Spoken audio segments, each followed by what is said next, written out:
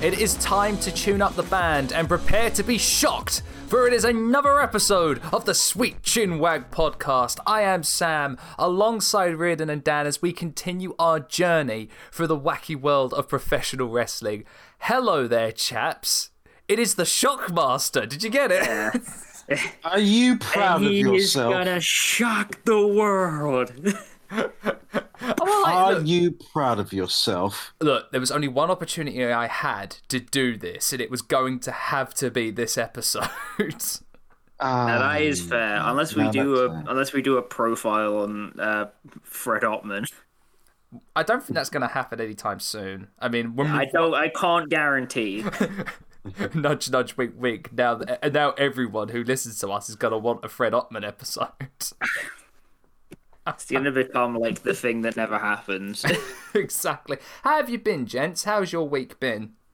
Everything is moving at 100 miles per hour and I can't stop or I'll explode. Okay, thank you for explaining the plot of Speed to me. You're welcome. Anyway, it's been a week. For many, many reasons, not least myself trying to keep up with the news in wrestling, and just generally anyway in life. Mood? I think that's a soft mood on that one, isn't it? I mean, as I'm sure many people who are listening to this throughout this time will have experienced, and as Sam will definitely have experienced, I had the joy, the joy of like the job tentacles and.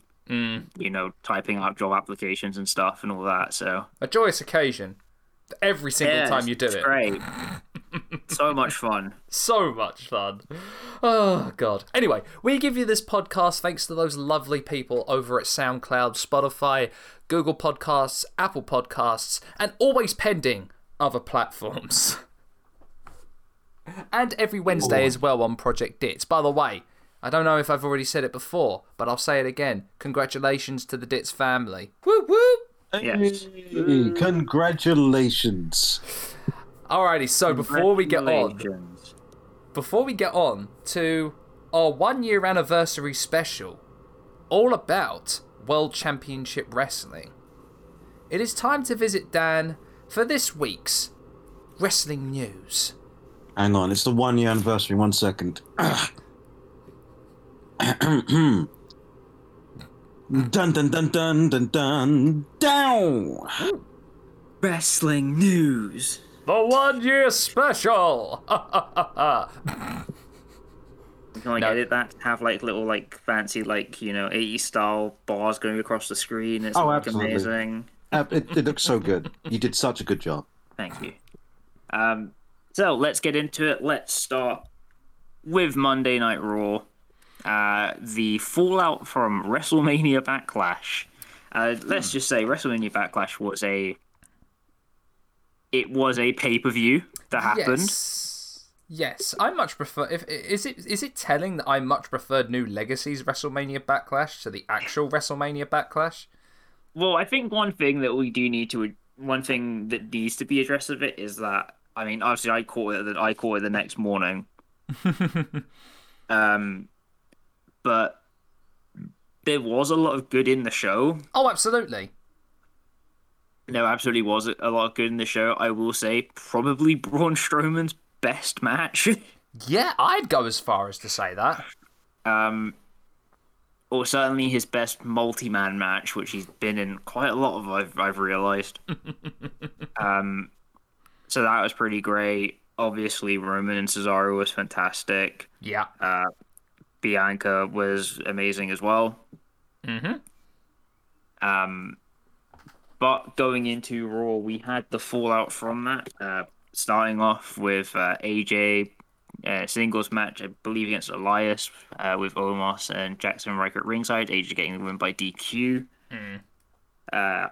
Angel Garza beating Drew Gulak in basically a nothing match. Which is there's nothing more that we need to say about it, really. True. We had Kofi Kingston beating Randy Orton and Bobby Lashley in the same night, so super happy with that. Love to see that. Surprised as all heck about that, but I am very happy to see it. What looked to be the start of a small series between Ricochet and Sheamus, which started at WrestleMania Backlash when he answered the open challenge. I see Ricochet back in the jeans. I keep telling you, right? Lucha Underground is showing its influence now. Yeah, It's finally hit that cycle. It's gonna become like it's gonna become like what like ROH 2002 was. Where it just slyly influences like everything that happens now. I mean, to be quite honest, I really see Vince McMahon jumping into the serialized storytelling, just record everything angle. I can actually see him doing it. Yeah. How well that works, oh, that's a coin flip. But I could see him doing that.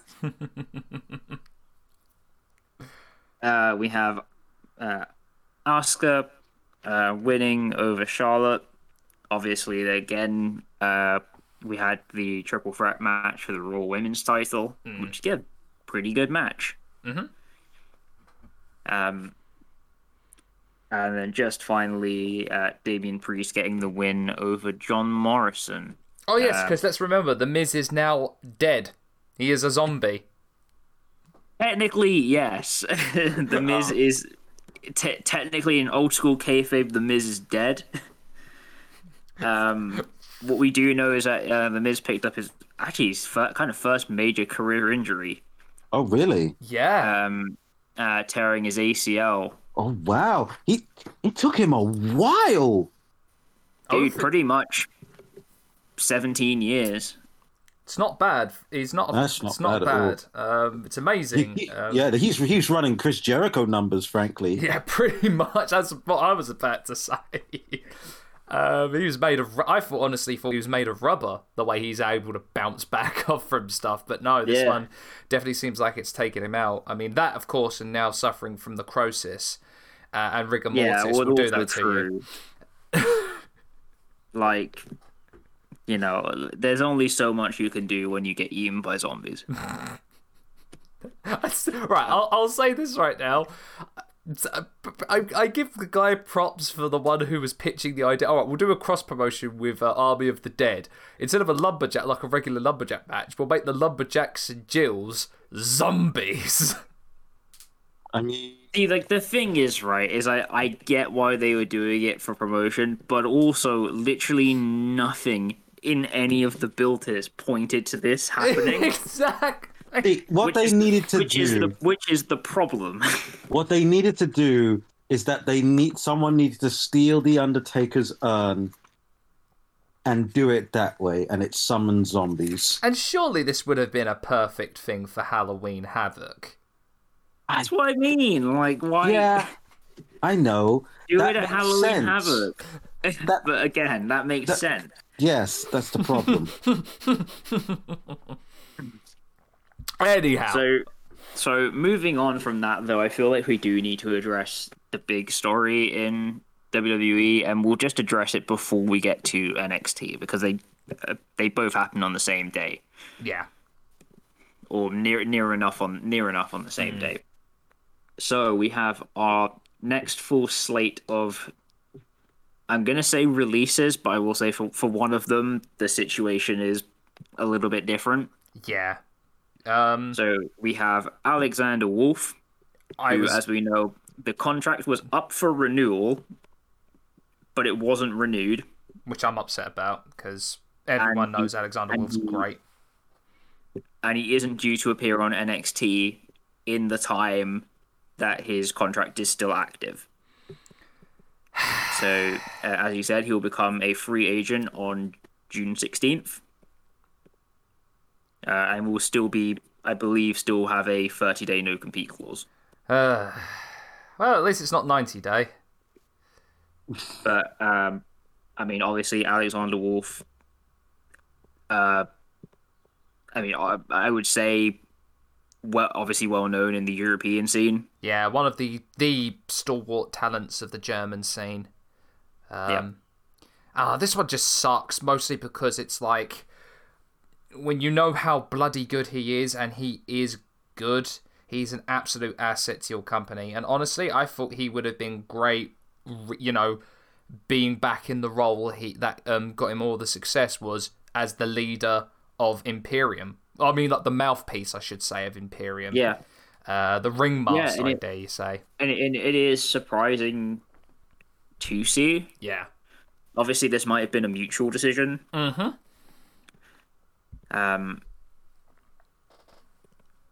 But again, I think it's really interesting to see, and I will say, looking towards NXT, I'm just saying it opens up a position. Yes. For a certain someone. Yeah. I mean, come on. I'm not going to say who it is. We all know who that will be, but come on. Come on. To go into some of the other releases, the other one which has a little bit of different context around it is Jessamine Duke. Mm-hmm. So ever since she was introduced as one of the four horsewomen of MMA into WWE, along with Shayna Baszler, Marina Shafir, and I can't remember who the fourth one was. Her name is escaping me. I thought it was Kay Quick because I heard of something about Get Rowdy. I don't know. Oh, yeah, Ronda. I don't know why my mind blanked on that. I honestly thought you were joking, but see, that's how forgettable Ronda Rousey. I'm just kidding. No, my brain's fried. But one. Yeah, so as far as we understand, or as far as I understand, it's that she's basically no longer going to be contracted as a wrestler, and she's just going to be doing up, down, down, which is okay. I mean, she's been, I mean, if anyone's seen, she's done incredibly good in streaming. She like the little crew that they have with Dakota Kai, with Mansoor, Shane Thorne, and Dio Madden.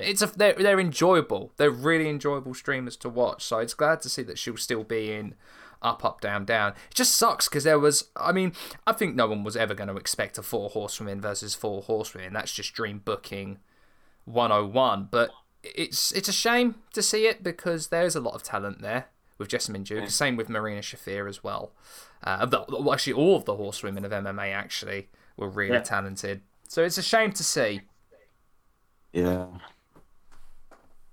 So in terms of the other ones, which are just pretty much flat out releases with no additional context, Brandy Lauren, who was due to debut, well, she did debut as Skylar Story, but she only had one match. Vanessa Bourne, been there since 2016, only really, was due to be made main roster, but it just never seemed to quite happen. And Kavita Devi, who I thought was interesting because they were going to try and have her as part of the Superstar Spectacle.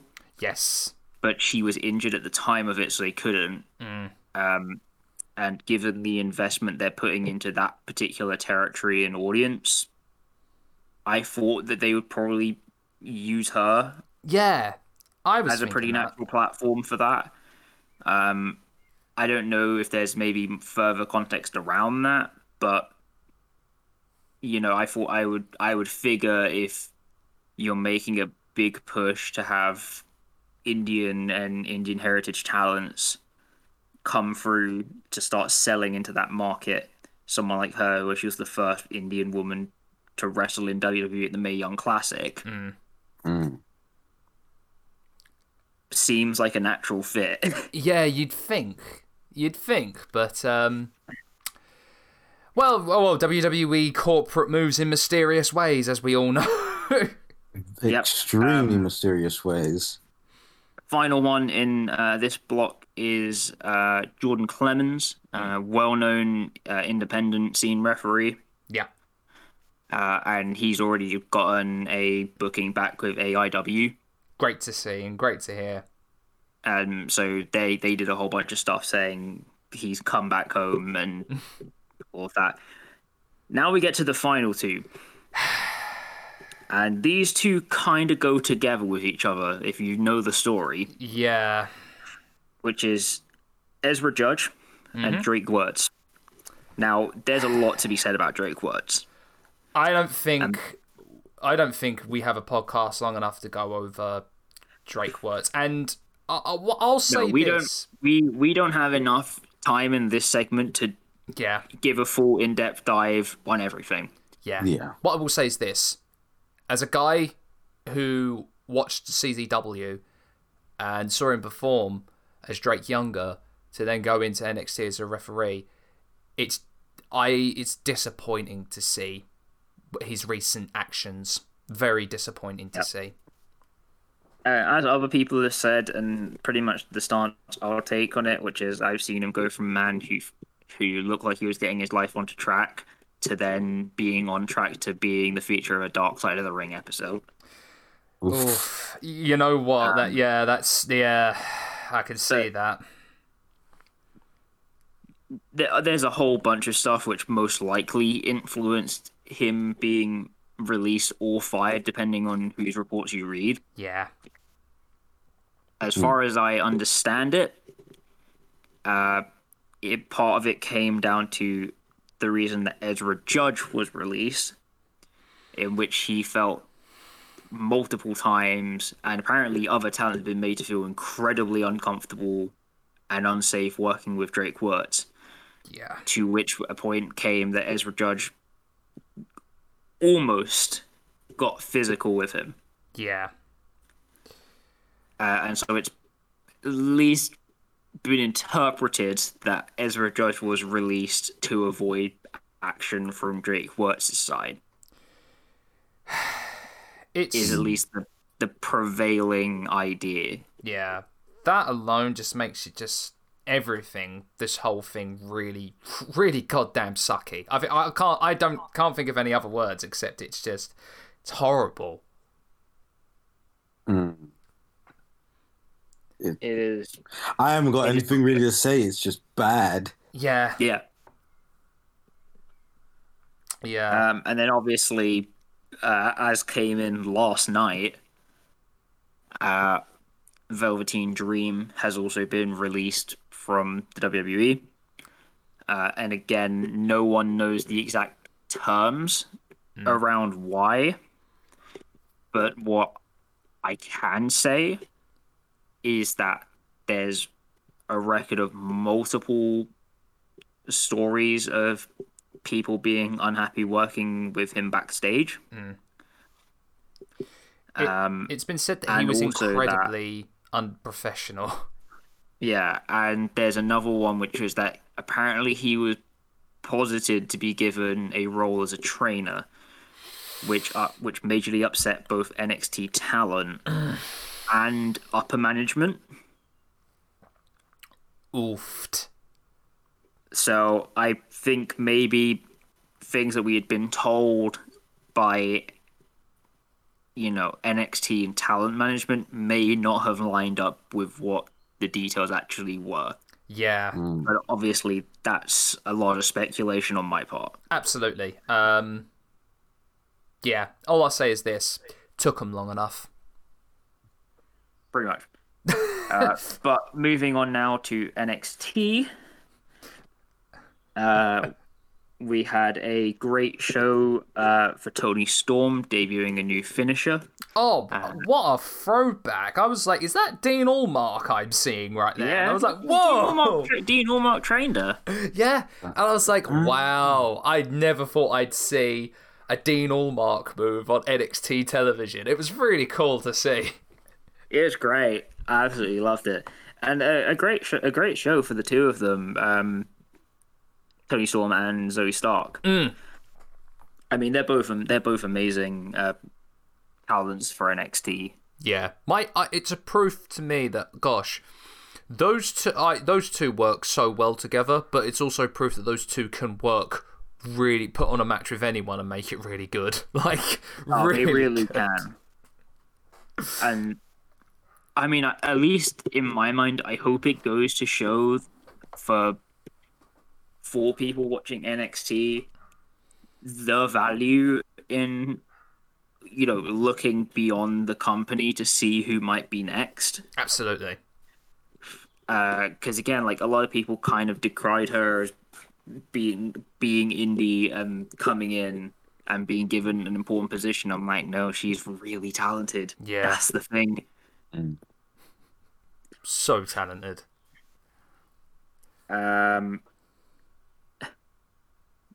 Nice little moments, kind of like small promo segments, vignettes, if you will, for the way. And then the realization that Indy Hot will still loves Dexter Loomis. It's the greatest long-term story booking of WWE this year, isn't it? It honestly kind of might be.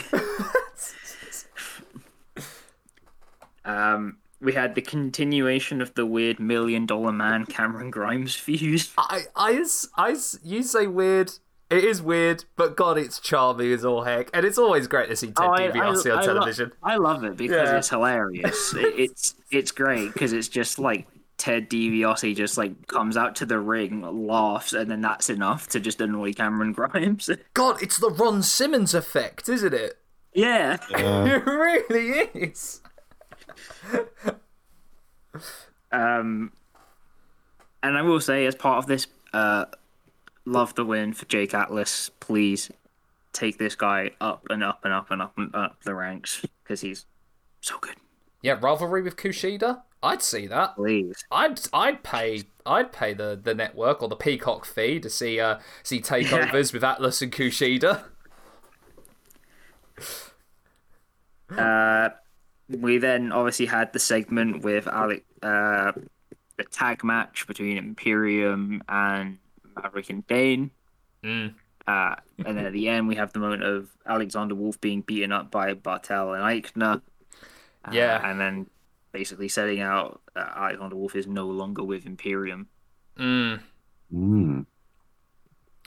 it's an upsetting thing to see because when that happened, I was like, they're going to release him, aren't they?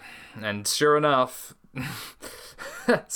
I bet those guys were like, I don't really want to do this. I really don't want to do it, but he's out, so I guess that's what we got to do. So, I bet I'm hoping the silver lining to all this is that certain someone we all want to see hit in Imperium. Yep. We had Saray getting a win over Aaliyah. We then had Hit Row versus it was Daivari and someone. Tony Nese. I love Hit Row. Hit Row is fantastic. I really like Hit Row. So I mean, much. it genuinely just feels like someone just took like the Def Jam games and then was just like, okay, but like in real wrestling now. Yes, and we're not talking about that one promotion that tried to do that. We're not talking about that. All of them. It's rare to see a faction where every single member has charisma up the gills, but the Hit Row do, and then some. And then we had the tag match between Thatcher and Ciampa versus Legado del Fantasma. Legado del Fantasma get the win. I could learn to speak properly. But no, there were tons of great moments in this. Yeah. Surprisingly complemented each other really well. Yeah, that was the one thing that I was like, this match is... to take a quote from Joseph Montecillo, this match fucks. Correct. Damn. You must really like this damn match. No, it's incredibly how well both of them work. Both teams work together on this one. And look, right now we've got here and we've said the name. Like, am I gonna be big brain and am I gonna have predicted WWE's booking for Timothy Thatcher? Will I have big brain this? You might have, possibly. Maybe. Perhaps. We will see. Yeah, I was gonna say we'll see. We'll come next takeover. We'll see, Dad. Yeah. And then just finally, we now have the new North American title holder, Bronson Reed, the thick boy himself. Fantastic. I am so here for this. I will say it's taken about 3 months. Yep. But we got there. Slowly, and dear God, ever so surely, we got there. But no, absolute amazing main event. It's definitely up there with the top tier NXT main events for sure. I mean, Gargano back on form. He was never off form. It's just he needed something, I think, to really sink his teeth into. And this match, I think, really showed that, yes, once you give him something, Gargano will take it and run with it. This match, yeah, absolutely. Oh gosh, that ending spot with the big dive off, that was an amazing spot. So good. I think my favorite one was just Bronson Reed like up the cage, just fighting off 2 people at once. Yeah. It was so good. But no, super happy for Bronson Reed to be NA champion. I think he'll be great for it. Yeah. And really, it's just a question. Again, it's a question of where do people fit into this NA title picture, because it is stacked. Crumbs, it is, and then some. And so one of the things that I was going to say coming off the back of this, just before we go over to NXT UK, 205 Live has been slapping differently. Yeah. And let me just say, right, when they bring in Ikemen Jiro, Asha Hale, Ari Sterling into NXT's fold, like the cruiserweight division is gonna be a genuine contender. I'd agree with you on that one. I mean, with those guys coming in and with Kushida as champion, I dare say it definitely has the potential to be just as good as SmackDown's cruiserweight division back in the day. I'm saying, right, Kushida versus Ikemen Jiro. Yes, injects it to my veins. That's gonna slap hard. And I'm really happy people are seeing like Asha Hale, who was previously involved, we mentioned this before, get a platform, because again, great talent. Formerly Ari Sterling, formerly Alex Zane on the independent circuit, again, great talent. Yeah. So there's a lot to be excited for. I won't talk too much about NXT UK just because quite a lot of it is around people I don't really like. Yeah. So what I will say is, personally, I think taking the Heritage Cup off A-Kid was not the right decision. No, at this point, no. And I will say that the person who won it doesn't need it. I agree with that, because he is a former UK champion, so, like... He's already legitimized. He's already legitimized. And I will say the one, really for me, the one to watch out for in this one is Amal. She was a French talent signed up by NXT UK. And I really do hope that they do take the onus on putting her in an important position. I think she'd have great matches with someone like Ginny. And of course, looking at the NXT UK women's title picture, you've got a pretty strong field. Oh yeah. Oh, definitely. Yeah, you've got a strong field. I feel like the recurring problem, though, is that they never really make it seem like anyone can be champion. Yeah. I don't know. It's a weird one where it's like they have lots of they have quite a few contenders, but it's like the contenders never seem like they can actually win. I dare say I feel like that's a remnant of Progress's booking of the women's division. Probably. Because it feels very similar. If you want my belief, I mean, I think for me, if I am them, I'd just set up for Millie McKenzie. Same. That's pretty much like, I'll just be like, okay, well, what can we do to get her in the title picture organically, get her in, have her win it? Yeah, because I don't think they realise just how much of a special once in a lifetime talent they have with Millie McKenzie. if they aren't showing it, I hope they do know. Yeah, I really hope they do as well. Moving over to SmackDown, we had the multi-women tag match, and we now have it announced for the next edition of Raw. There'll be another women's tag title match between Natalya and Tamina and Shayna Baszler and Nia Jax. It's the repeat again. Not much else to say. Pretty much. It's the same match we've seen before, but this time it had Bayley and Bianca in it. Yay. But let's get into the hot stuff, right? First off, Shinsuke being joined to the ring by the former Eric Bugenhagen of Evolve at Notoriety, playing the guitar for him coming out. Wasn't Eric Bugenhagen the former Joe of Old Spice? Yes. Yes, I thought so. But Rick Boogs, isn't he now known as? He's now Rick Boogs. Rick Boogs. And Shreds. He plays the guitar. Yeah. He actually played Shinsuke's theme quite well, I'm not gonna lie. Yeah.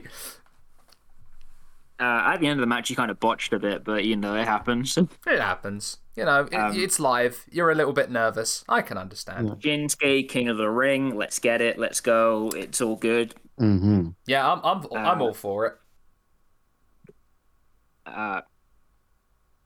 There was the IC title match, which was then marked by Aleister Black returning. Let's go. The creepy storyteller finally making his debut. Did he ever? I wonder if he's seen the intro to Resident Evil Village, because I feel like that's gimmick infringement there. Oh, I was gonna say, do you reckon someone at WWE Creative just played Far Cry 5? That as well, yeah. Oh god, he does look like Jacob C, doesn't he? Yeah. Oh god, he does. I was just like, did they just play that? And they're like, that looks pretty fucking great. That looks similar. Oh no, he's gonna be a cult leader now, isn't he? Hey, look, right. It is what it is. Now all they need is just to sign Conor McGregor, and he could be one of his disciples. Oh god. Good lord, no, please. Should we move swiftly along before I have that cursed image in everyone's head? We will quickly move along over to AEW now, quickly. What I will say is, shout out Eddie Kingston for stealing the Young Bucks trainers. God. It's so aggressively New York. It's amazing. Really, it's so yonkers. I love it. No, God, he ever since he showed up last year, he has been on nothing but top form the entire time. Absolutely. He's still up there as of right now in terms of top 10s of 2020 and top wrestlers. Yeah, he's still in the top 3 at the moment for me. No, I can totally believe that. One key part to add on top of this as well is that we now have AEW Rampage, which will be debuting on TNT, and AEW Dynamite will be moving over to TBS. As far as I understand, this is an upgrade to a degree. Yeah, from what I've heard, I'm not too familiar. Funnily enough, I'm not too familiar with the cable landscape of American television. But I have heard, because of course TBS is the more established one. That was the one that Turner kind of started with, and then of course his empire fell into place with that. It's quite a big deal in terms of lineage and history to have them on TBS, but not like a big seismic change from what I've heard. Am I right in that? Someone said to me like TBS gets like maybe 1 million more viewers a year than TNT. But like the big thing for this is that they won't have to compete against the NBA and NHL. Only just with the Atlanta Hawks, if they existed. Yeah. Wow, that was a deep cut. I'm impressed, honestly. Well, thank you, Ian. My research has come in handy this week. But just going over some of the other matches in there, Christian Cage versus Matt Sydal, which I was super happy to see. Hikaru Shida versus Britt Baker, which is coming up, which I'm super excited for. Yeah. And then Red Velvet versus Serena Deeb for the NWA Women's title. Great match. That was so good. Serena Deeb is like a real old style ring commander. Yeah, I'll say she at the moment is carrying the NWA on her shoulders at the moment. Oh, she is. She really single-handedly. Let me just say about the NWA. Oh yeah. Don't watch it. It is not worth your time. I'm so it angers me to a point of how fast and swift this fall from grace for the NWA has been. Thing is, like in 2019, the NWA was building up huge. Exactly. And now it's just painful. And I mean, there's a whole bunch of stuff surrounding Nick Aldis as well, in amongst all this. I mean, the one for me is that they had the choice of Matt Cross and Tyrus, and they picked Tyrus. Which blows my goddamn mind. Okay. But no, so as we mentioned last week, we're going to try and get to it, but let me just say this, right?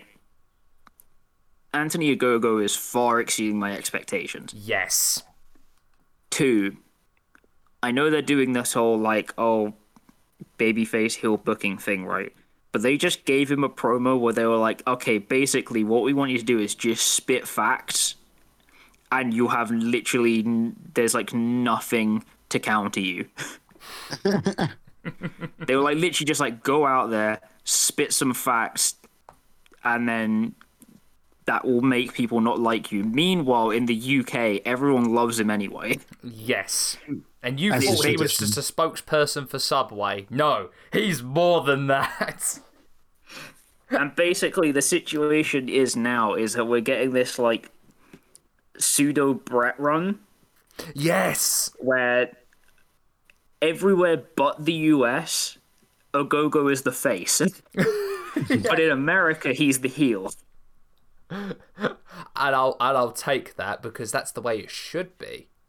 And I love it. It's amazing. It's so good. No, like, honest to goodness, I'm so happy for Anthony Ogogo that he's doing tremendously well and has picked up to it like a fish in water. Of course, because if everyone knows, the reason why he had to retire from boxing is really heartbreaking. But no, the fact that he's been able to find his niche in professional wrestling, so freaking awesome to see. Could not be any more happy for him, and I really do hope he has success. A TNT title run in the near future or in the distant future, I can see it. Yeah, no, definitely. Following on from that, just quickly go over to New Japan. Just a quick match shout out. New Japan Strong, Fred Rosser versus Hikuleo. That was, yeah. A really surprisingly good match. That was great. And then just lastly, as we go through the other bits, Moose has denied reports about him re-signing with Impact, so we don't know what the situation around that exactly is. Yeah, it's been really up in the air because reports say he hasn't, reports say he did, and then he's come out and said that he hasn't re-signed, so it'll be interesting to see what happens. Violent by Design win the Impact tag titles after using Rhino's Call Your Shot. And then Effie has announced his latest show, which is called Fear the Gay Agenda. Which is absolutely tremendous. And with that, we're done with the news. Alrighty, so recommendation corner again, once more, is the Dark Side of the Ring episode, all on Collision in Korea. Really compelling watch. Loved every one of the talking heads that were in this one, especially to Inoki and to Too Cold Scorpio, who is just an absolute legend. I knew, as I said last week's episode, I knew of Collision in Korea. I didn't know some more of the finer details, like Scott Norton's time there was absolutely horrendous. And just the amount of people that were also there, the reason as to why they were forced to attend the match, and the reasoning behind it and why Inoki had done it. Of course, as everyone knows, Inoki was in Japanese politics at the time and was using it in his party as the Sport and Peace Party, where they were doing sporting and wrestling events as kind of like a peace offering to other countries. He had put on a couple of Peace Festival shows before this, but this was the biggest one. Like, go to Pyongyang, North Korea, extend that olive branch, but we'll do it in front of 130,000 people. No, absolutely compelling watch. I highly, again, as with most of Dark Side of the Ring, massively recommended. Other than that, also, I would like to say, massive shout outs to, especially for the episodes that we've got coming up, a special shout out to the Death of WCW book, the Nitro book by Guy Evans, which is an amazing read, to Wrestling Bios, who at the moment is doing a retrospective of the Monday Night Wars for each and every episode, and of course to our friends Monday Night Chores, who are going through as well the entire Monday Night Wars and finding out who did it better. Reardon, do you have any recommendations for me, buddy? I do, as a matter of fact. In honor of this being our 1 year anniversary, I recommend this podcast. Yay! Woo-hoo! Come on, guys. Ego 1 boost. year? That is ridiculous. Shouldn't have happened, but it did. I don't know how, but somehow we got to this point. And we'll, as I said, when we're done with this, we will have an extra special podcast just for the occasion. But yeah, it's crazy. And thank you, chaps. I really do appreciate that we're here for a year in and I get to talk about wrestling every week with you. It means a lot, so thank you for that. Alrighty. Thank you. Without further delay, it is time for the history of WCW, Part 1. Humble Beginnings. Now, gentlemen, first question I want to know is, how much do you know about prior history of WCW? This is actually something where I know a little bit about. Hey, you can correct me this time there. Yeah, I know, right? Normally I'm the guy that knows jack shit about everything, but I actually read a great little ebook, The Death of WCW. Hey. So I actually know a little bit about the tale of all of this madness. What about you, Dan? Yeah, I know a little bit. So, like, I know there's a little bit of like the NWA period. A tiny bit about like Jim Crockett and that. Yeah. But I really don't know a whole lot kind of pre-1990, really. Yeah. Oh, yeah. This is going to be an exciting one. So, as I say, I want to preface this again by saying my apologies if I skim over big parts and big chunks of storylines and history within WCW. I wanted to make sure this was packed and concise as I could possibly make it, whilst we have the opportunity to go on tangents as well, because we know you guys know how much we love tangents on this podcast. All right, so. Chapter 1, Jim Crockett Promotions and Georgia Championship Wrestling. Now, Jim Crockett Promotions can trace its origins all the way back to 1931, believe it or not. With Jim Crockett Sr., he was a promoter of live events that included music, theatre, minor league baseball, ice hockey, and most importantly for our story, professional wrestling. Now, they built their home base of pro wrestling within the Carolinas and Virginia, touring those states under, a whole hodgepodge of names. So, these names included Championship Wrestling, All-Star Wrestling, East Coast Wrestling, Mid-Atlantic Championship Wrestling, Mid-Atlantic Championship Sports, and Worldwide Wrestling. I'm sure that there was several others of those within those names that they probably went under as well. So, with that, Georgia Championship Wrestling was, of course, run, guess where? In Georgia. I never would have guessed. Founded in 1944 by Paul Jones as ABC Booking.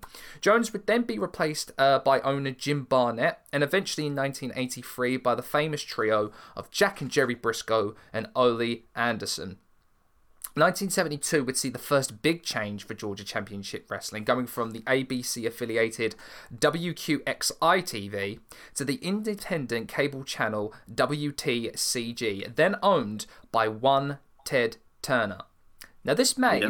American like, TV and radio codings are, like, painful to me.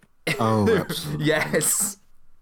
It took me quite a while to say WQXI and get it right, because that is a weird bunch of letters to put together for a TV station. Yeah. Where did the Q in X fit in with Georgia? I'd like to know where that fits in with Georgia. Okay, no, fun fact about this move. This made Georgia Championship Wrestling the first NWA affiliated, I'll get it out eventually, promotion to be broadcast on a nationwide scale. So a little history, a little quick history on Ted Turner and what would then become WTBS. Ted Turner, the son of a billionaire who went into television and media ventures under sort of unfortunate circumstances. His dad, unfortunately, took his own life, and with no one really to kind of inherit it except Ted, he kind of took up the reins pretty much straight after, going from radio broadcasting to television. He's had his eyes fully on national expansion. With WTCG, that was his big experiment to try new technology, this brand new technology, I should say, called cable television. Being able to put his independent television channel, to be an independent television channel, whilst broadcasting to not only Georgia, but the entire United States. This would see a name change where WTCG would become WTCG Superstation. There's a lot of acronyms. I apologize if my tongue is not working on this. This is the thing with American broadcasting codes. They're all four letters, and they're all just a bunch of letters like smashed together with each other, depending on the state and where it sits. God, you're telling me. All right, 1978 saw Turner strike a deal with MIT to obtain the rights to the WTBS call sign. Basically, he gets the rights to that name. This allowed Turner to strengthen his Superstation branding and use the initials TBS. Now, TCG was known as Turner Communications Group. TCG became the Turner Broadcasting System, and WTCG became WTBS Superstation, or as we all know, of course, TBS.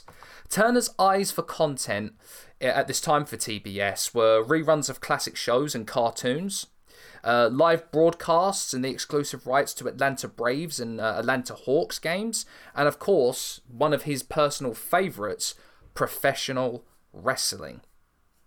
So, with all this, give you a quick history on Ted Turner, let's see what Vince McMahon's doing at this time. So, 1982 saw Vince McMahon purchase his father's Capital Wrestling Corporation, along with every shareholder's stake, and merged it into his own company, Titan Sports. Now, that's a really telling point. He didn't inherit his father's company. He bought his father's company. It's kind of crazy.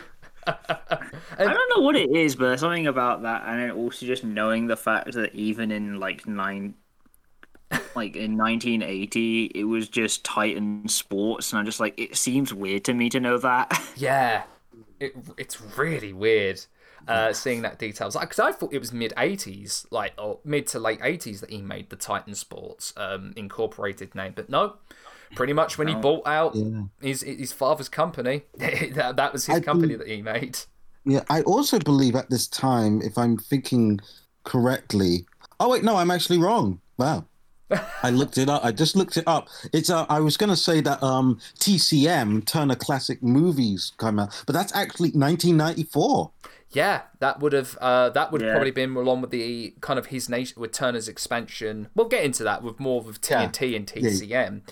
But at the time, I believe all he had was TBS and CNN. Well, but yeah, so That's really telling, isn't it? That with Vince, you saw his mindset was pretty much there that he wouldn't inherit. He's going to purchase his father's company, but there was a caveat to this when he bought the shareholders' stake. If he did not make a profit within a year, he was to forfeit his shares back to every shareholder. Wow. Really weird tangent. There's a really weird caveat to that, but again. I guess that was the only thing he could probably say yes to if in order to get everyone's share of that company. Yeah. In a weird way, though, it knowing that makes it seem like a very Vince demand. Exactly. Yeah. He included that caveat. Indeed. All right. The WWF and its mission for national expansion began pretty much straight after the acquisition. He's buying up territories in their TV slots. This allowed McMahon to cross into new parts of the country and gain new eyes, much to the ire of the old school mindset and, of course, to the NWA at the time, which was the rule, pretty much the unwritten rule was you keep out of other people's territories. We can swap talent here and there, but the rule is you don't tread into our territory. Did we ever say that wrestling was and still is an incredibly insular business? Just ever so slightly. So in response to this, Georgia Championship Wrestling and Ted Turner rebranded their television show on Saturdays to World Championship Wrestling. At this time, Georgia Championship Wrestling was steadily gaining viewership in the neutral states of Ohio, Michigan, and Pennsylvania, and thus were able to keep on steady footing with Vince's plan. So when it came to the two big companies, they were still kind of on level with what Vince was doing with the WWF. Now, both of these companies were now looking for national rather than regional expansion, and this is kind of where the very start, I guess you could say, of the golden age of wrestling was going to kick off, and I guess was starting to lay the seeds of what we now know as the Monday Night Wars. Now, GCW, believe it or not, for a little while were the top dog because, of course, of their lineage, their history, a very loyal fan base, as well as having all of the backing of the NWA at the time. Yeah. Can I just say how weird as hell it is that wrestling has a good terms of the neutral states?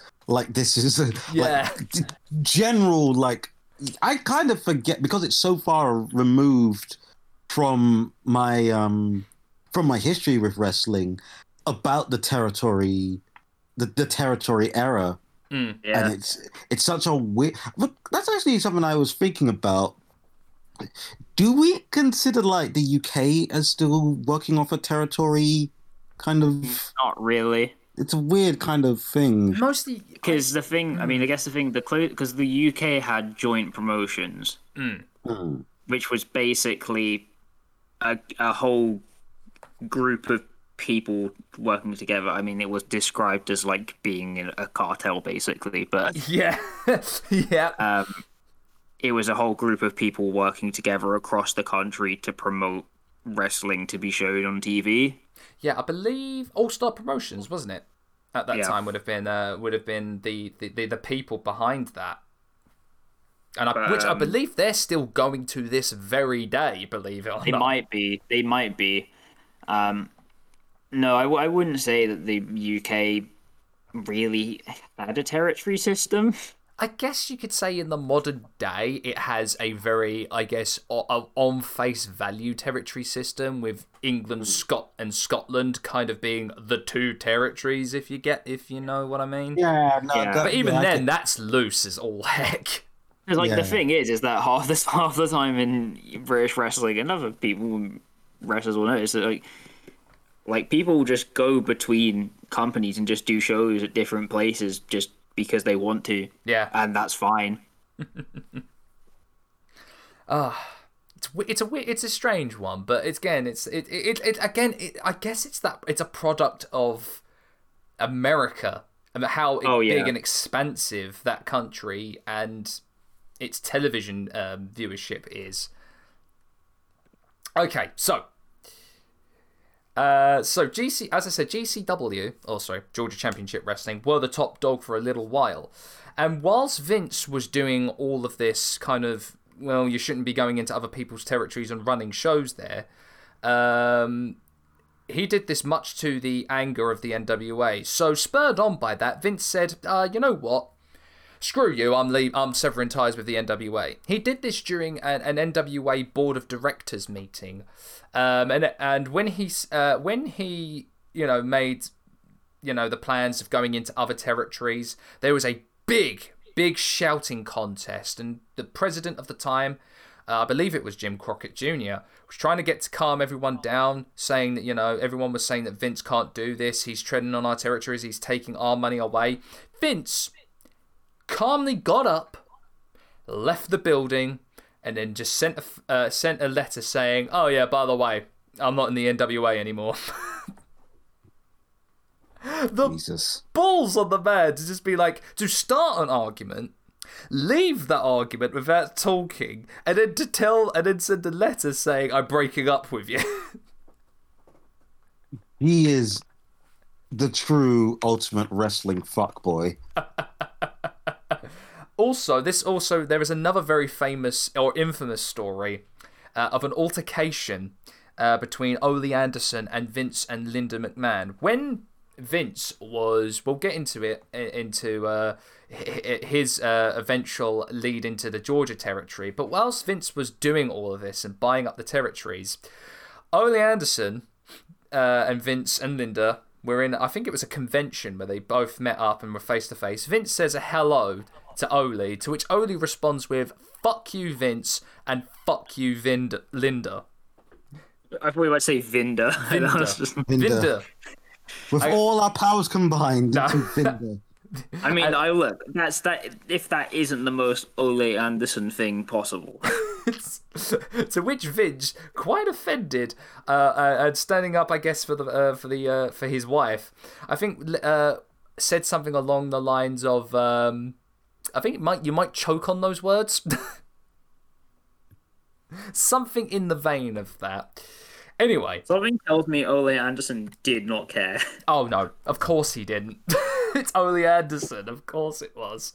Okay, so in response to Vince severing ties with the NWA, Jim Crockett Jr. would go on to create Starrcade on closed-circuit television. This would not only propel the NWA back on top, but made a household name of one Ric Flair. Vince, then, would respond by pushing arguably one of the most well-known wrestlers of all time. One Hulk Hogan, riding off of the success of his role as Thunderlips in Rocky III. Believe it or not, again, another fun fact, Hulk Hogan wasn't even with the WWF when he was in Rocky III. He was actually with the AWA. I still refuse to believe that, even though I know it's true. It's crazy, and it's because of that film that Vince pushed the hell out of him. It's crazy. Okay, all of this leads to Black Saturday. The 9th of April, 1984.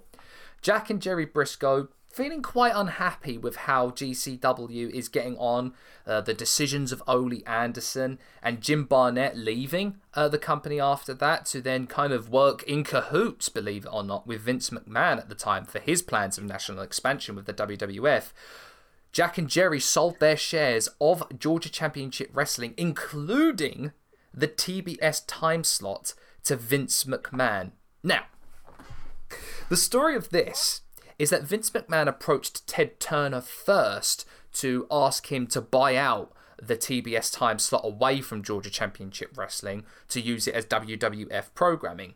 When Ted said no, Vince thought, you know what, I'll go out of my way to go through the back door to make sure I get that time slot. And so he was looking for a way to buy a controlling stake of Georgia Championship Wrestling. Funnily enough, as fate would allow it, Jack and Jerry were really upset with how it was going, had a call with Vince. It was a kind of a courtesy call, but quickly thereon, Vince said, all right, I'm getting down to business.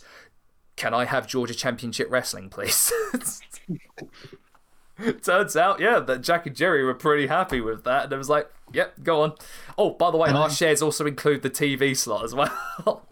Can I have your company as a treat? Just there, like, hi, yes, give company, please, thank you.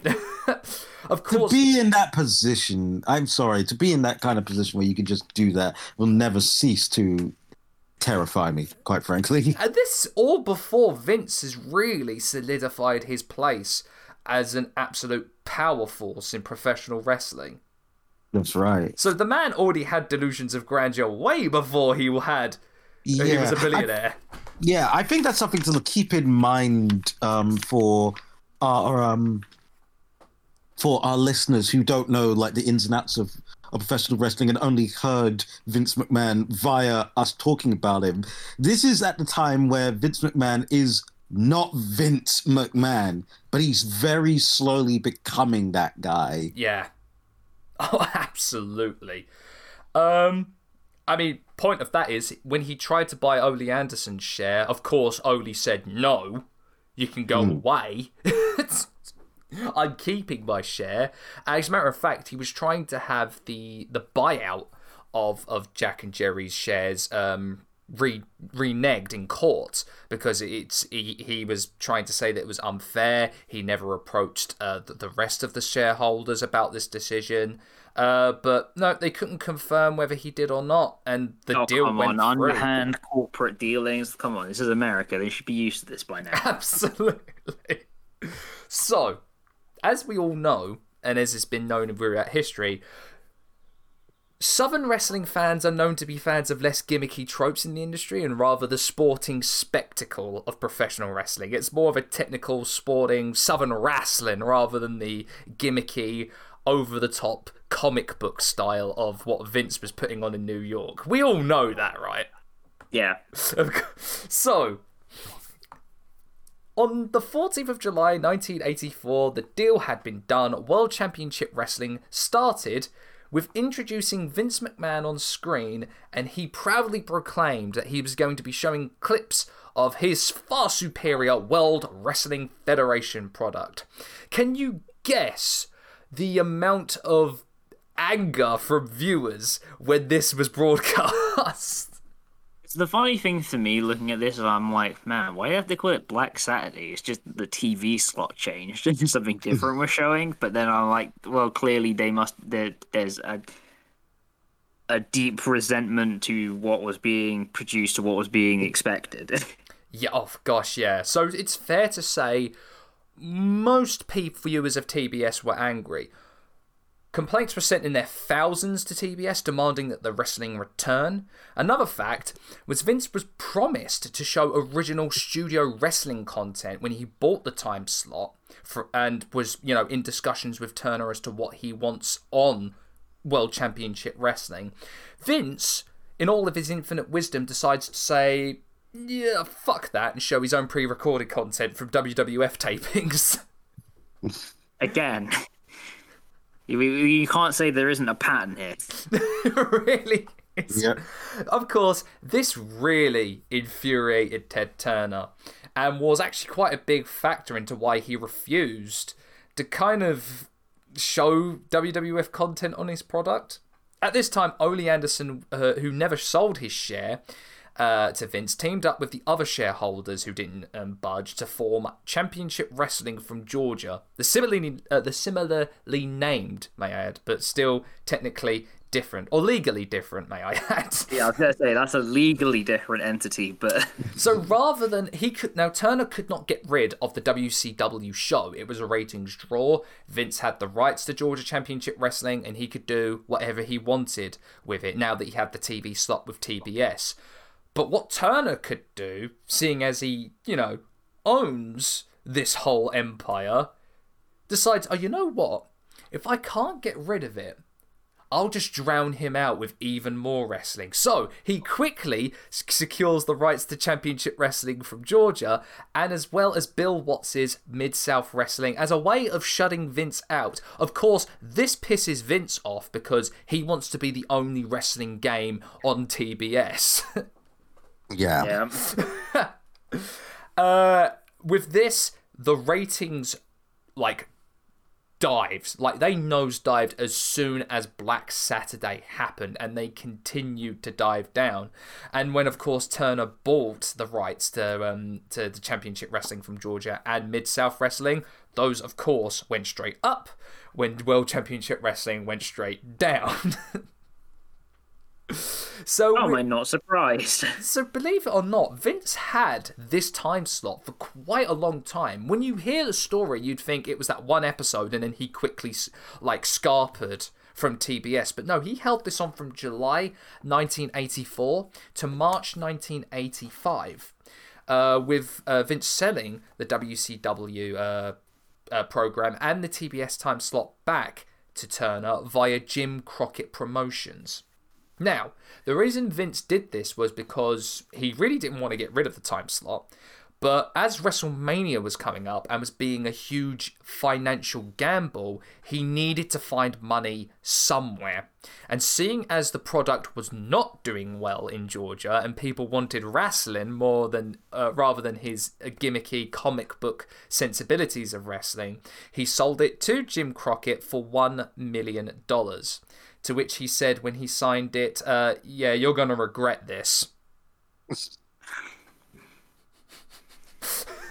I mean, again, I feel like there's a thread going through all of this. So, this really didn't affect Vince in the long run, of course, is because the WWF, Hogan, and WrestleMania, they were riding a massive wave of momentum at the time.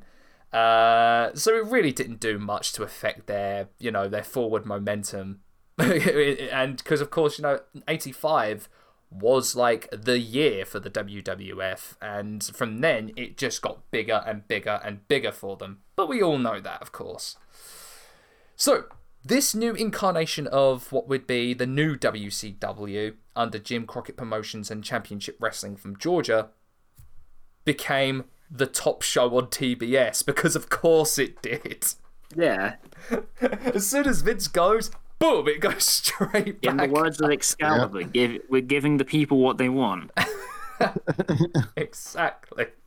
So if both WWF and JCP would promote pay-per-view events to kind of try and one-up each other at this time, to varying degrees of success, and that would go all the way to 1989.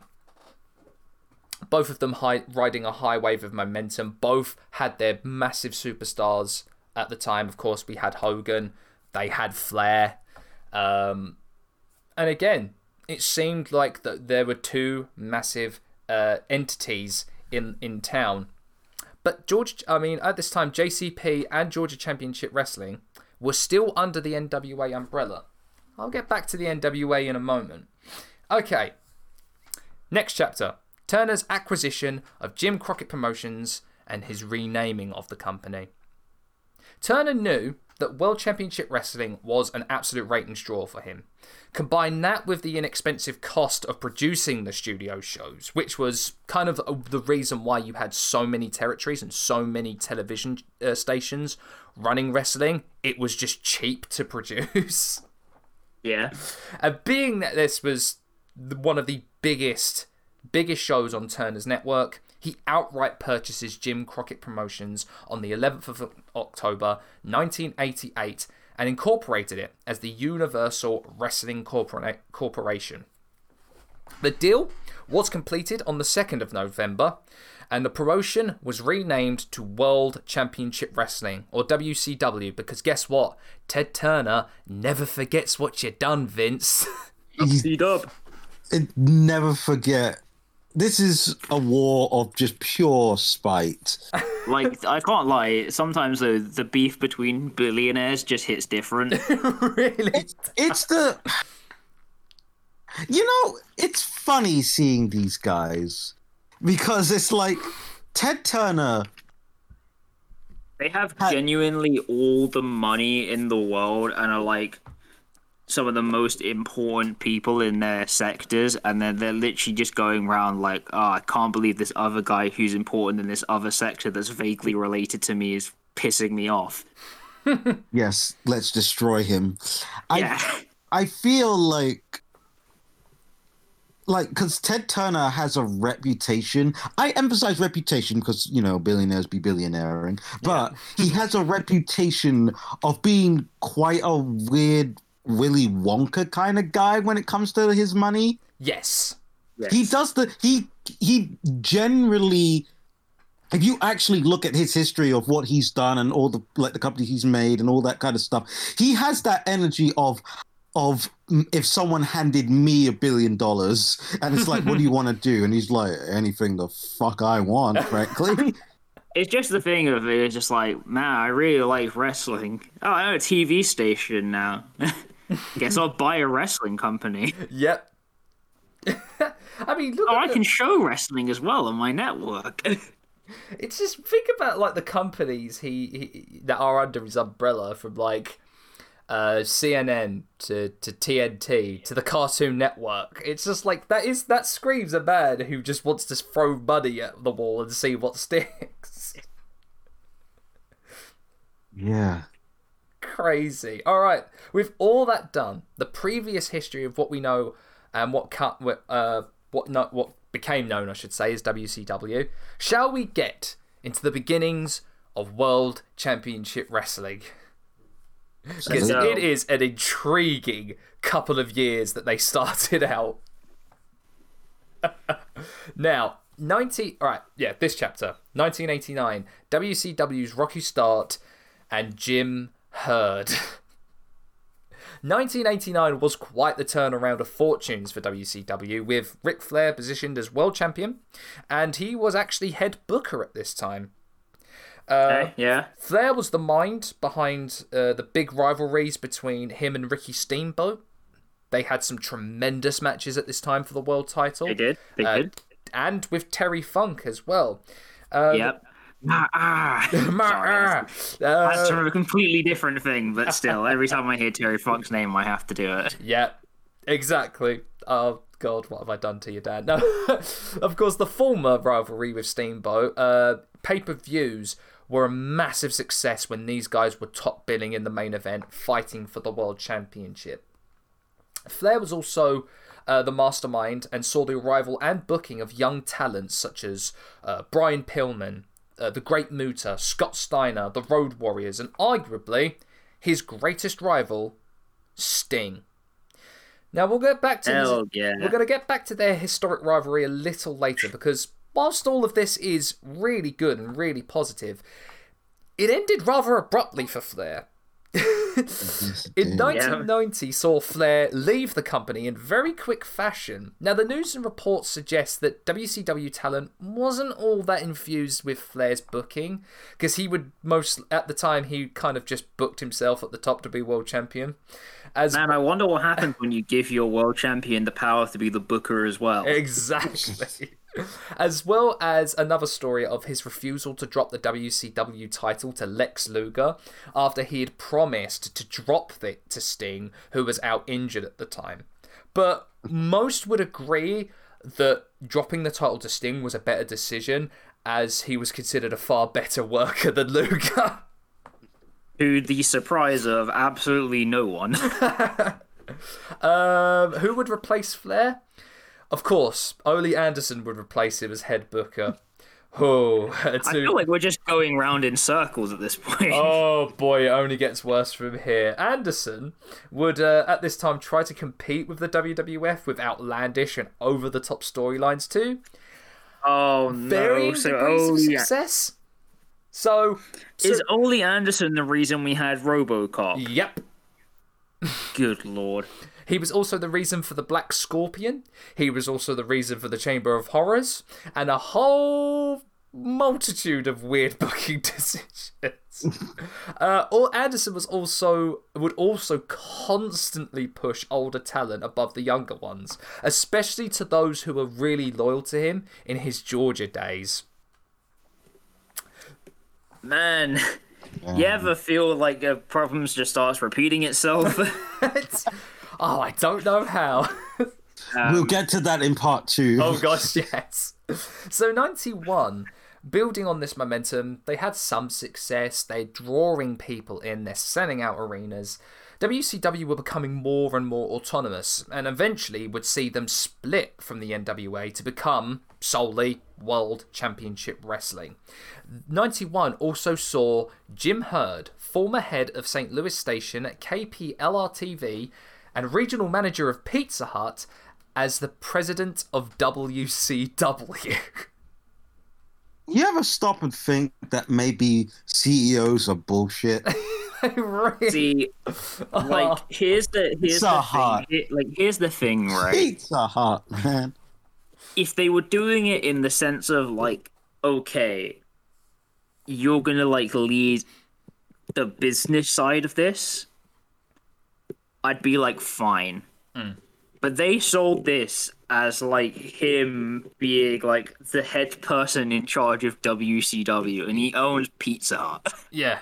Ridiculous. All I'll say is this: the only person to jump from Pizza Hut to another company and be successful is Reggie Fils-Aimé. To going from Pizza Hut to Nintendo. He did it better, and he's the only one who's done it properly. Alrighty, I'm preparing myself for this one because you'll love to hear all of this. But it's well known what Herd was like. So, the inexperience of Jim Herd, along with Anderson, showed with some really silly booking and creative decisions at the time.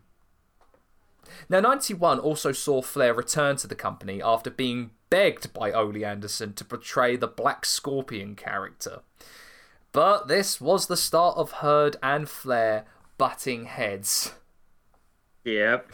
So some of the ideas Jim Herd had in mind, and that he bounced off of people, were a tag team called the Ding Dongs, whose sole gimmick was they loved bells. Big Josh, Perfect. a lumberjack who came to the ring with dancing bears. I see no issue.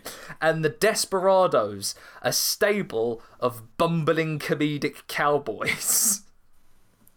Now, obviously, these were met with utter confusion and disdain from the talent backstage. I don't know. That Bells one. If you could call up Richard Branson and get Tubular Bells playing, you could work this out. Or get Jimmy Hart to make a bastardized non-legal version of Tubular Bells. Yeah, you know what I mean? Because the thing is, I'm laughing at it, and I'm like, but to be fair though, Bailey's catchphrase right now is "Ding Dong Hello." There you go. Her next tag team is the Ding Dong. I mean, hell, just Bailey, frankly. Yeah.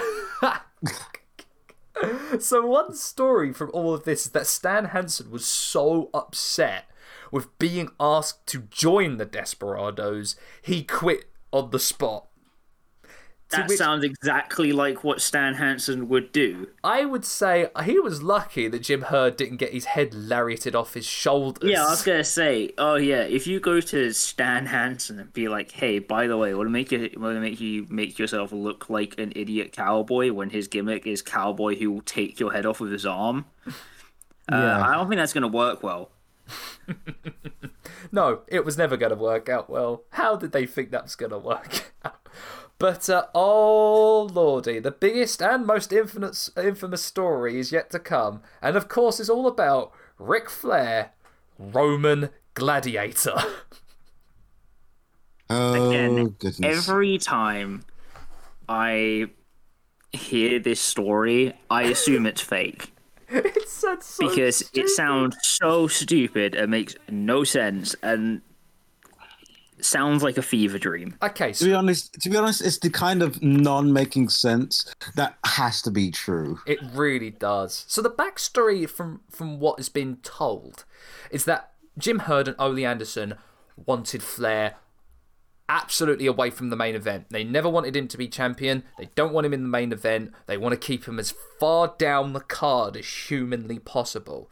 So, as a way to overhaul his Nature Boy gimmick, they wanted him to shave his head, wear a diamond earring, walked to the ring in a Centurion's outfit and called himself Spartacus.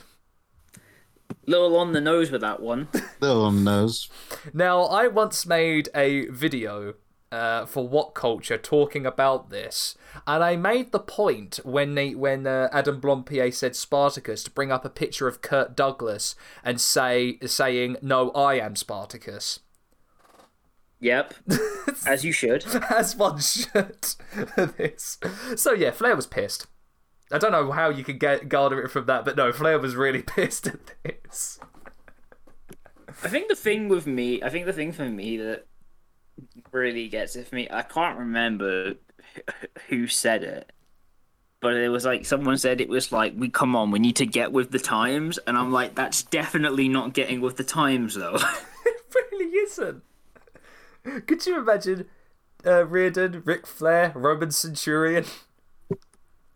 You know, it's okay, weird right. because I actually can, but you know what would be even better?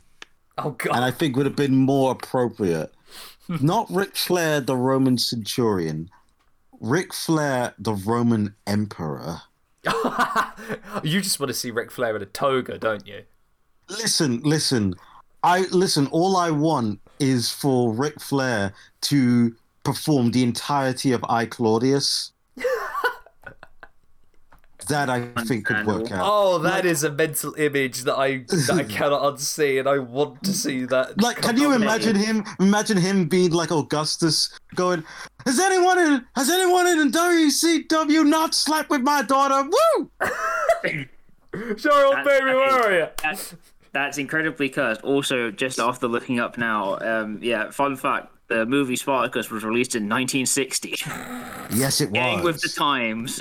My God. And we're in 1991 by this point. Yep. 30 years old. 30 years old at this time. This all hit a breaking point when Hurd tried to negotiate a pay cut to Flair's contract. This led to Flair being let go and, of course, joining the WWF, taking the newly made WCW title with him, as Flair made the down payment on that title with his own money and therefore had ownership of the WCW championship. You know, it's almost like that's something that you should, consider when you're going through this point and you're in the middle of a contract discussion with someone. Yeah, no, that, he can take that WCW title with him and show it to his competition when he debuts there. Oh, shit, no, he actually did. No, it's if anyone's seen that episode, I believe it was of Primetime Wrestling, where Bobby Heenan, with the WCW Championship, or the Real World's Championship, in his hand, introduced Ric Flair to everyone. That is a really iconic sight to see. Like, Flair, the biggest star of the NWA, in WWF, holding their title. Yeah. So, my goodness. It's safe to say, Jim Herd was later fired from WCW in 1992. I don't know what would inspire that decision. Just inexplicable is the word. Genuinely, I can't find a single thing wrong with anything that he did. No, not at all. He was eventually replaced, of course, by Cowboy Bill Watts. Now, oh, joy of joys. Oh, joy of joys. Before we get into that, I want to go on an off-tangent and talk about one of the best early rivalries for WCW, which was, of course, Ric Flair and Sting. A very unique kind of rivalry in that, of course, that Flair at the time was Booker, and he really wanted to push this guy who was getting over massively with the fans. Like, when you think of Surfer Sting, you think of the guy running through, like, the entranceway with the crowd going nuts, with the bleach blonde hair, the neon tights. It's just an iconic sight, and that really helped propel WCW to have its own kind of, unique look to it. Was that you had these two larger-than-life guys doing proper wrestling and having these amazing matches. You know what's kind of crazy? How Surfer Sting, as soon as Surfer Sting is replaced by Scorpion Sting, Surfer Sting just goes away. forever. He's been in the game for so long. I'd assume it would have gotten a revival at least once, but no. I mean, No. I guess you could say with his TNA run, especially in 2007 when he fought for the NWA Championship, he incorporated both in like an amalgam. It was a weird decision though. It was a really weird decision, but a really iconic look for Sting with the white face paint, the red with the red trim, and he had those black and red tights with no kind of like vest on. Sting at that time in Bound for Glory, that event especially, he was shredded as all heck for a guy in his early 50s. Yeah. Ridiculous. But no, I think it is one that stands the test of time, and I think it's one that really kind of is part of WCW's legacy. When you go through history, the one constant we always had was Ric Flair and Sting. Even during their rivalry, where you'd have Sting join the Four Horsemen, only to kind of been betrayed by Flair, the constant, flip-flopping of title wins between the two of them. I don't know, going back and watching it, I still so engaged by that rivalry. Because that gave rise to, like, I can't remember the exact phrase, it was like getting the Sting treatment. Or like, where the baby face is an idiot and doesn't realise the obvious betrayal that's going to happen. Which is kind of, again, because it's called Sting, it was paramount to his career that he was a bit of a dum-dum. He's a professional himbo. He was the one that supersedes Kota Ibushi. Yeah. Professional himbo. My God.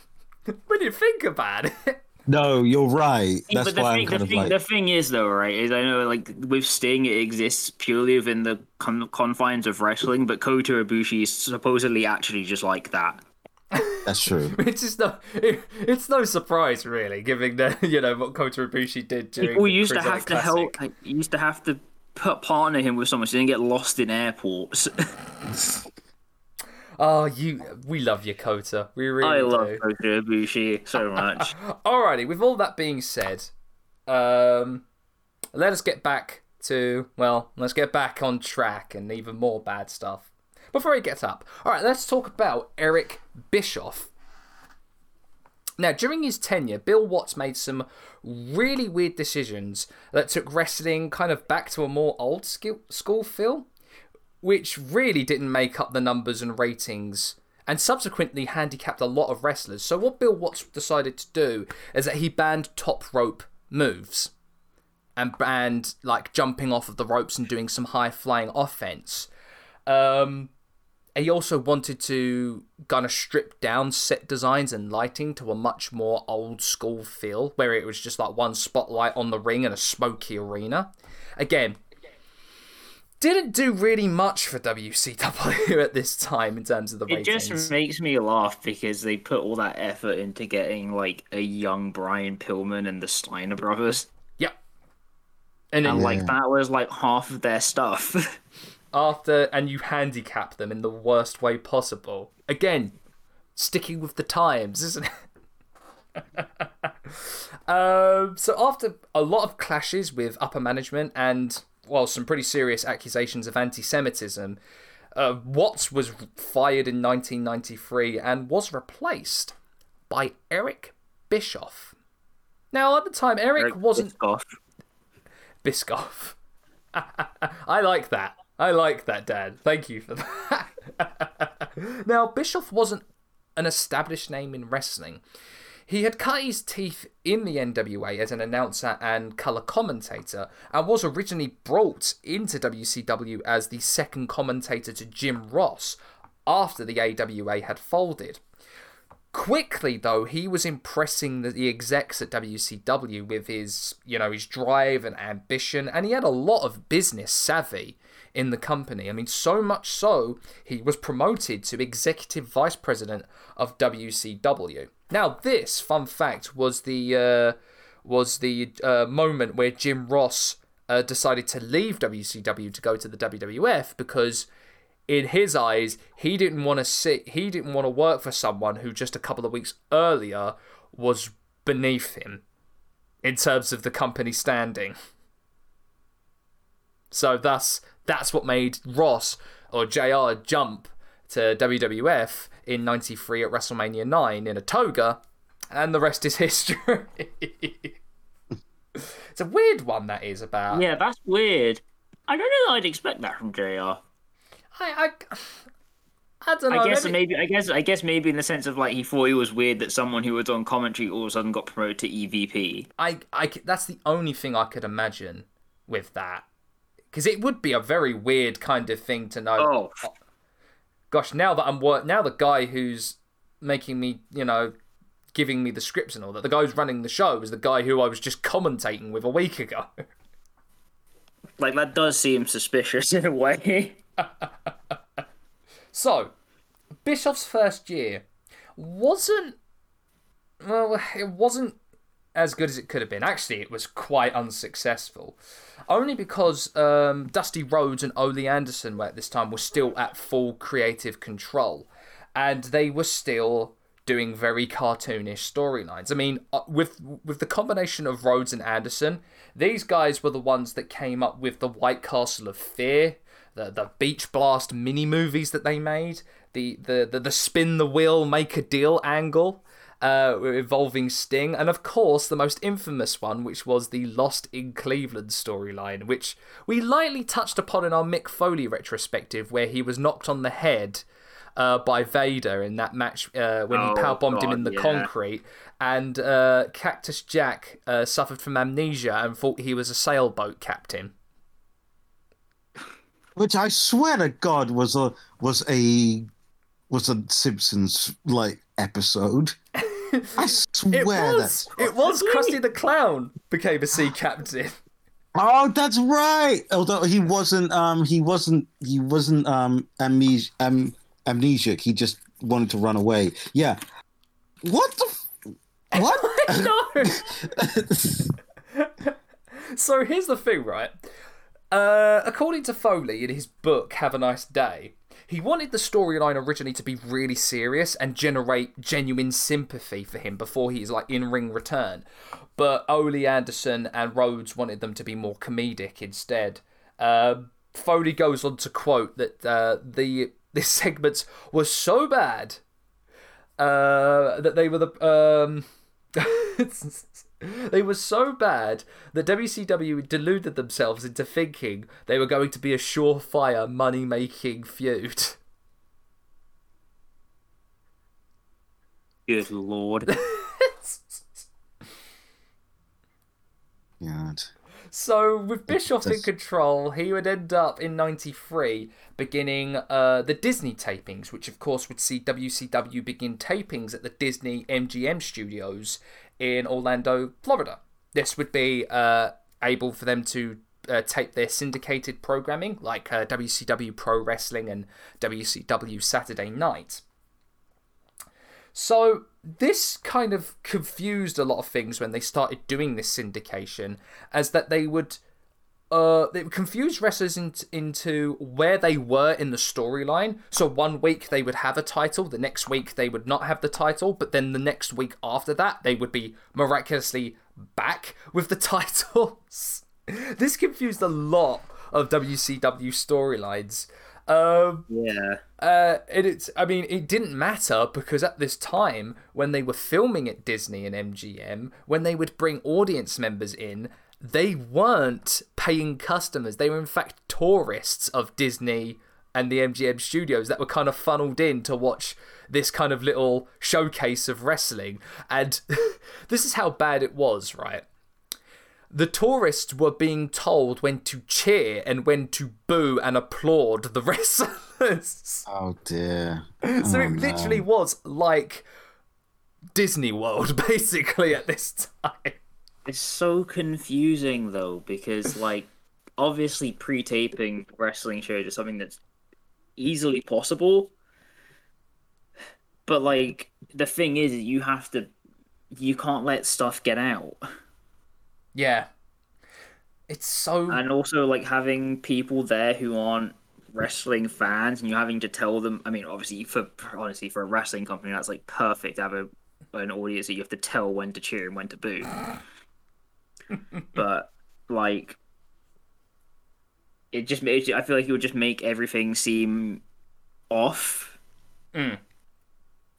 So strange. A fun story about this time was a story in the tag team division where it had been revealed in a taping that Arn Anderson and Paul Roma were to be the WCW tag champions and were going to defeat the Hollywood Blondes, of course, stunning Steve Austin and flying Brian Pillman. Now, they decided to swerve the fans at the next pay-per-view and keep the titles on the Blondes, but the pay-per-view after that, Clash of the Champions, that was to take place in August before they had already shot the footage. Oh no, sorry, before the footage they had already shot of Anderson and Roma being the tag champions. That was supposed to be broadcast in August in the lead up to Clash of the Champions. They had filmed weeks worth of footage of Anderson and Roma as tag champions, but then at the pay-per-view just decided, no, you know what, we're going to keep it on the Hollywood Blondes. Wow. Yep.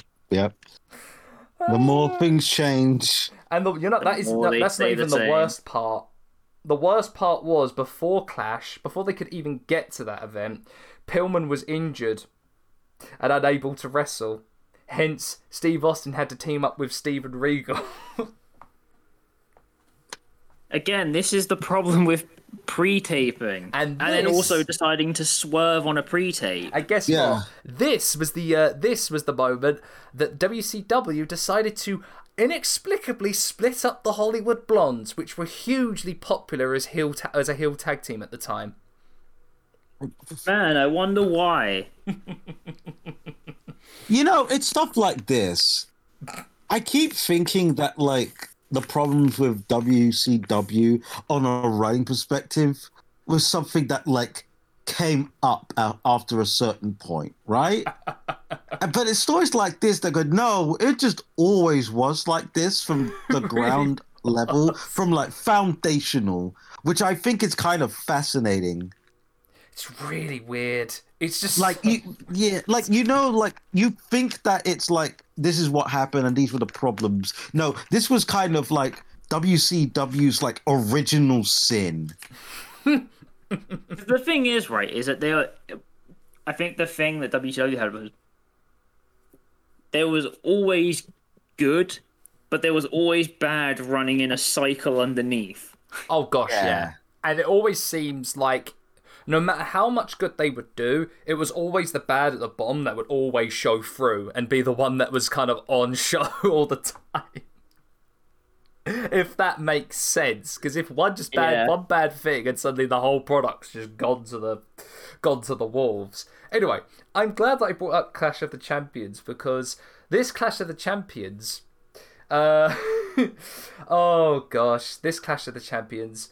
WCW... was about to give birth to quite possibly its most infamous moment. So, 1993 saw the return of Ric Flair after his WWF tenure. He left on good terms, as a matter of fact, with the WWF, and he was told that he could come back at any time if he so choose. Great. So he decided to return to WCW, but unfortunately he was constrained by a no-compete clause. In response to this, WCW gave him his own talk show segment in the vein of Piper's Pit known as Flair for the Gold. You know, Dan knows where I'm going for this. I know exactly where this is going. So during Clash of the Champions 24, during a segment of Flair for the Gold, WCW decided to introduce a mystery partner for the babyface team of Sting and the British Bulldog. The masked man known as the Shockmaster. What I love about this is it's such an innocuous moment, but it's actually, in a weird way, not pivotal, but it is a significant mark in WCW's history. It really is. We've talked about a little bit about this in the past, like the ridiculousness of how it all kind of falls apart as soon as Shockmaster or Fred Hartman falls through the wall. The one thing that always makes me laugh that you brought up, Dan, was that Flair suddenly disappears and is replaced by a cutout of Ric Flair. Yeah. It's a thing. Like, I just remember watching it one time and I was like, man, Ric Flair's standing really still. That's weird. And I was like, that's definitely a cardboard cutout. What I love, again, one of my favourite moments is that you can hear British Bulldog going, he fell on his ass. He fell flat on his ass. It's that, and also the fact that Sid is trying his hardest to keep it alive. He's trying so hard, bless him. Of course, we all know that the Shockmaster was voiced by Ole Anderson. It's so good. Everything about this is so good. Why did they think a guy with a bedazzled stormtrooper helmet and a fur vest? The dude looks like Shrek with a bedazzled stormtrooper helmet. Okay. Can we talk about that stormtrooper helmet? Yeah. Where did they get that helmet? Because this isn't like modern day where you could buy any like stormtrooper helmet. Again, that's another question to be answered. A, how did they get it? And B, why? Yeah, like. Yeah. How do you get that? How do you bedazzle something like? I have so many questions and none of them have been answered. I would imagine like half an hour before the Flair for the Gold segment, they had like the rigging crew who have all the paint as well as the set designers just spray painting the shit out of it and then just throwing PVA glue and glitter at the damn thing. Because if you can see. You see some of the paint and glitter after Ottman's fallen, kind of smudge on his chest and arms. Yeah.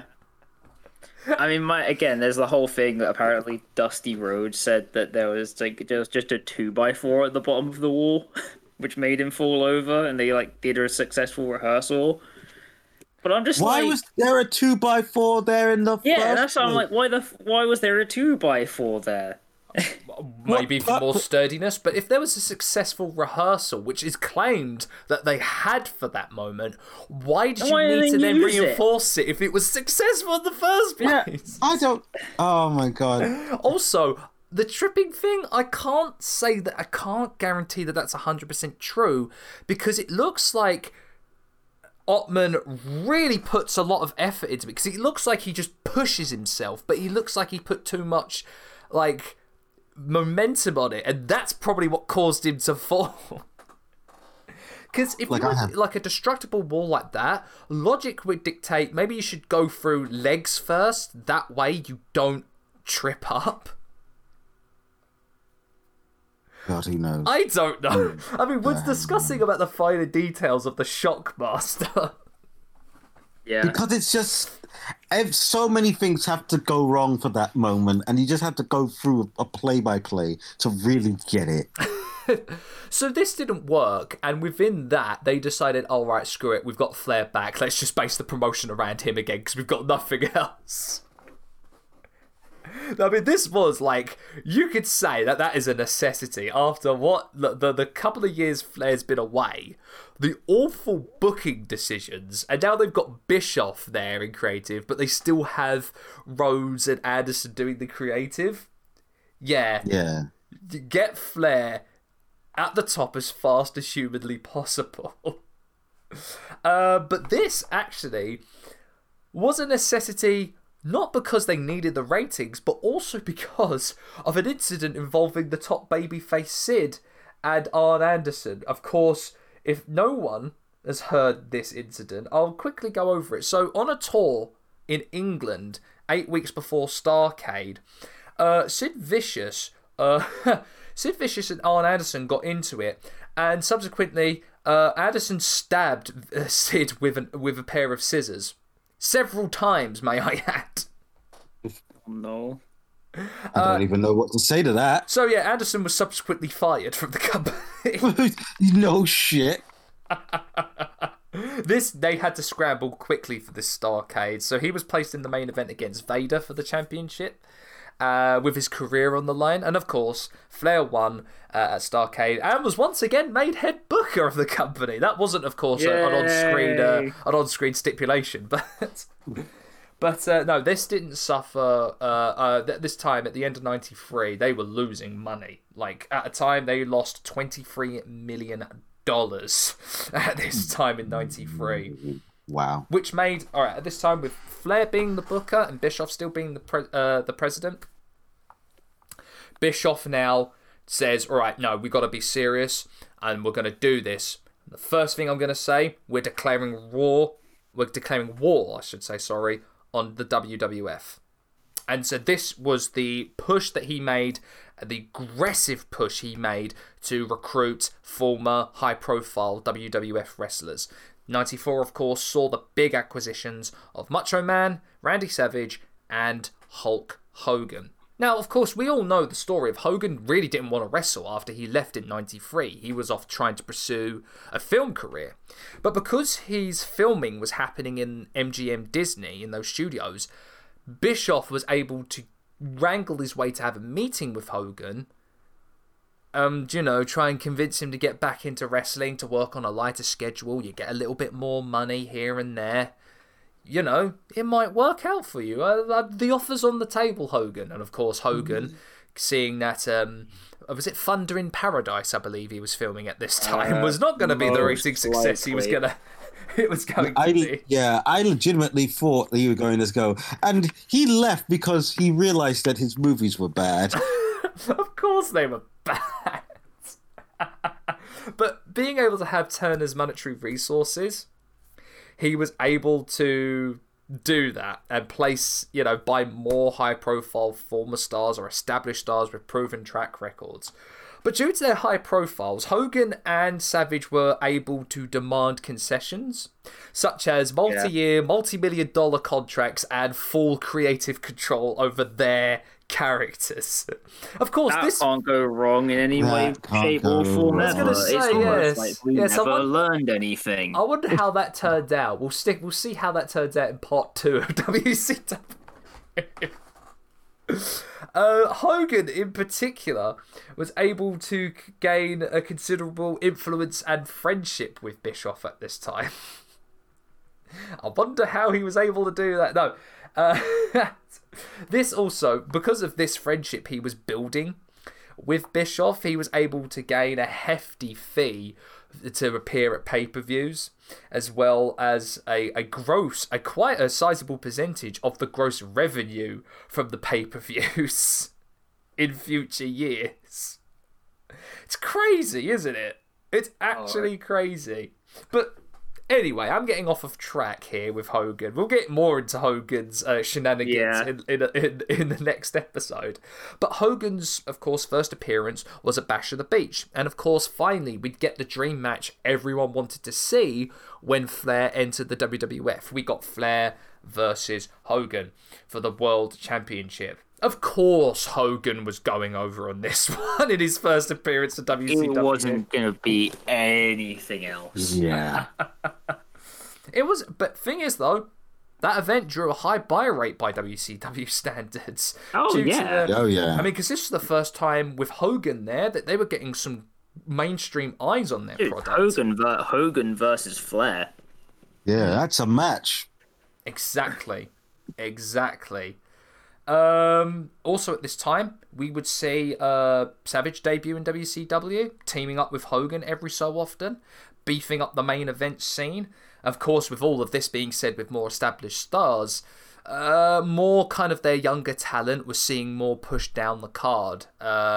Most famously, of course, was one stunning Steve Austin, who was quite an adept hand in WCW. He was a former US champion, had a great rivalry with Ricky Steamboat. If you've not seen it, I highly recommend it. A fantastic little rivalry in the old days of WCW.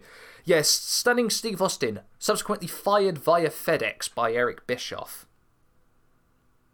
That decision didn't come to bite him back in the bum, did it? Yeah, whatever did happen to that guy? I don't know what happened to him. He went to ECW, I think, and had like a little rivalry with Mikey Whipwreck, and then decided to have a couple of promos taking the mick out of Hogan and Bischoff.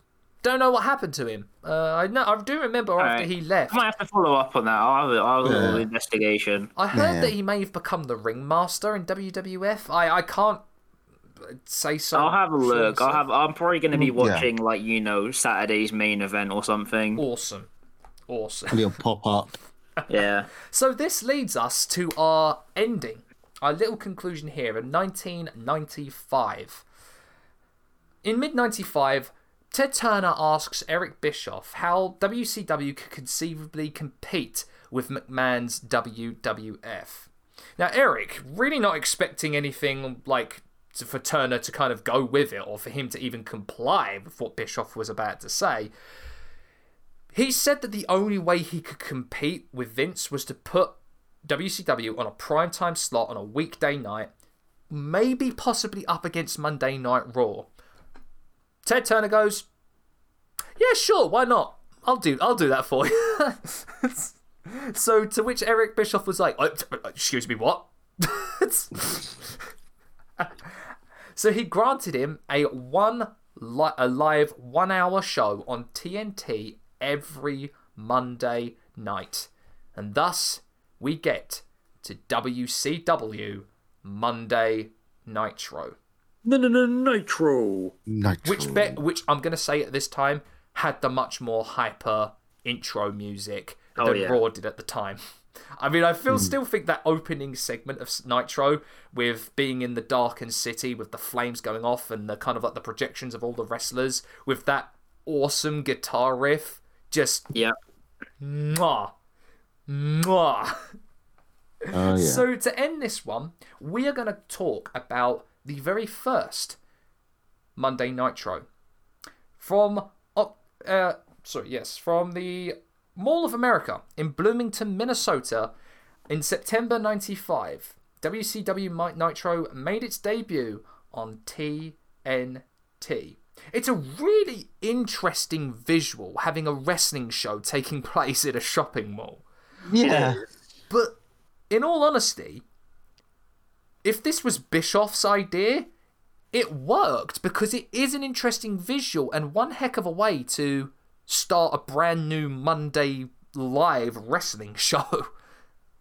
I mean, you have to remember, though, at this point as well, the Mall of America was seen as important and not just an attraction. Yes, absolutely. So, being commentated here by Eric Bischoff, Bobby Heenan, and Steve Mongo McMichael. It's Mongo!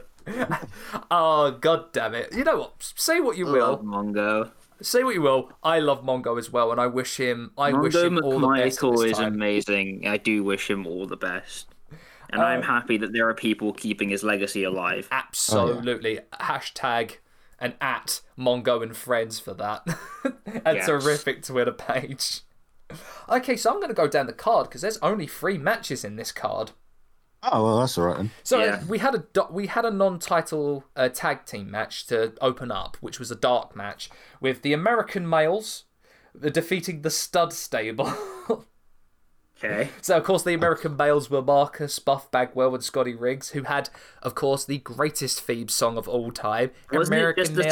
American Males. Yeah, I was going to say, it was just the one that said the name over and over and over again. And the Stud Stable of Bunkhouse Buck and Dick Slater were, of course, managed by Colonel Robert Parker.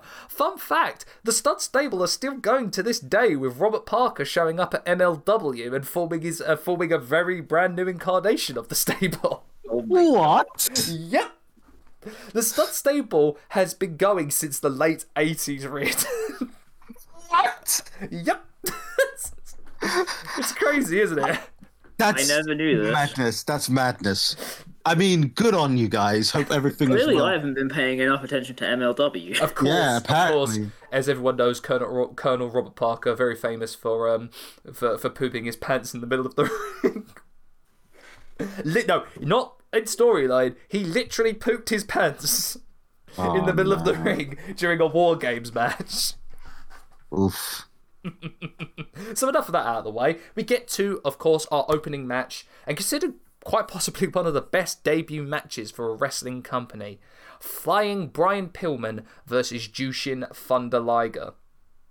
I mean, of 2 people you could have to be on an opening match to get people's attention, Liger and Pillman are pretty much up there. You know what? It's a shame that the Forbidden Door wasn't open during AEW's debut, because who would have loved to have seen the poeticness of having AEW's debut match being Brian Pillman Jr. versus Jushin Liger? I mean, that'd be pretty damn great. They missed something there, like so much. I would have been like Tony Khan. I would have been like throwing all of the money at Liger to come over. But no, this match is great. Like, these two, damn, did these two work so well together. Like, Liger really can adapt to Bryan's style, the American style of high-flying wrestling, so well. I just imagine that that Liger is like, so for any people here who play guitar, listen to metal, you know John Petrucci? And like, there's a video of John Petrucci just like watching someone else play something, and it's like he's like downloading it, and then he can just do it. I just assumed Liger's like that. He just sees someone wrestling, and just by visual, he's just like, okay, I know what to do. Yeah. Liger is definitely just Taskmaster. Yes, he really is. No, a fantastic short little match. Great way to kick off this event. We get up to the next one, which really is funny in that this really kind of, for me, should have been the main event. But, of course, with Hogan being there as world champion, I can understand why he was in the main event. But I digress. The United States Heavyweight Championship is on the line as Sting goes up against Ric Flair. Another short match. No, it was a no contest. Not a bad match. Not the greatest match Sting and Flair have had. But, again, to open up Nitro, it's not a bad match at all to start to have. And of course we get to the main event for the World Heavyweight Championship. Hulk Hogan going up against the former Big Boss Man, Big Bubba Rogers. Yeah, did you think Hogan, man? I was going to say, do you think Hogan was very notorious for having his friends be at the top of the card coming? Because come on, let's not forget the main event of Starrcade 94 was him versus his best mate, the Brutus the Barber Beefcake. Yep. But I would say most people don't even remember this match. The one visual everyone solely remembers is Lex Luger returning after being in the WWF since 1993. The visual of Luger at the entranceway with his hands on his hips looking at Hogan is a visual I think that has stood the test of time. Yeah, it has. A great... I mean, what a great way to start. Like, I mean, that's the way you got to hook someone in for a brand new promotion or a brand new show is surprise the heck out of them. I mean, it's like AEW did with Jon Moxley in their first event. Great visual. Fun fact: Luger received a lowball offer from Eric Bischoff because Bischoff really didn't want him to return. And thus we end part 1 on the history of WCW. We're going to get into the big stuff come part 2. We're going to be talking about the Monday Night Wars. We're going to be talking, of course, about that renegade group of outsiders, all the way eventually getting to David Arquette as world champion. Let's go. Gents, how do you feel as we're halfway through the story of WCW? You know, one thing I will say, very well done, Sam, for compressing a hell of a lot of information into in pretty well bite size. But to be quite honest with you, I feel nothing but dread because I know what's coming. I don't blame you. Yeah, and I think the thing is that as much as I look, you know, because people love to do the whole thing where they're like, oh, well, it was all, you know, it was all Russo, it was all whoever. But it's just like you just get this idea that literally just from inception, like there was just a fundamental, always something wrong. And I think that's the greatest shame of WCW, because we all know, every wrestling fan knows, that company was freaking good. When it got it right, it did it tremendously well.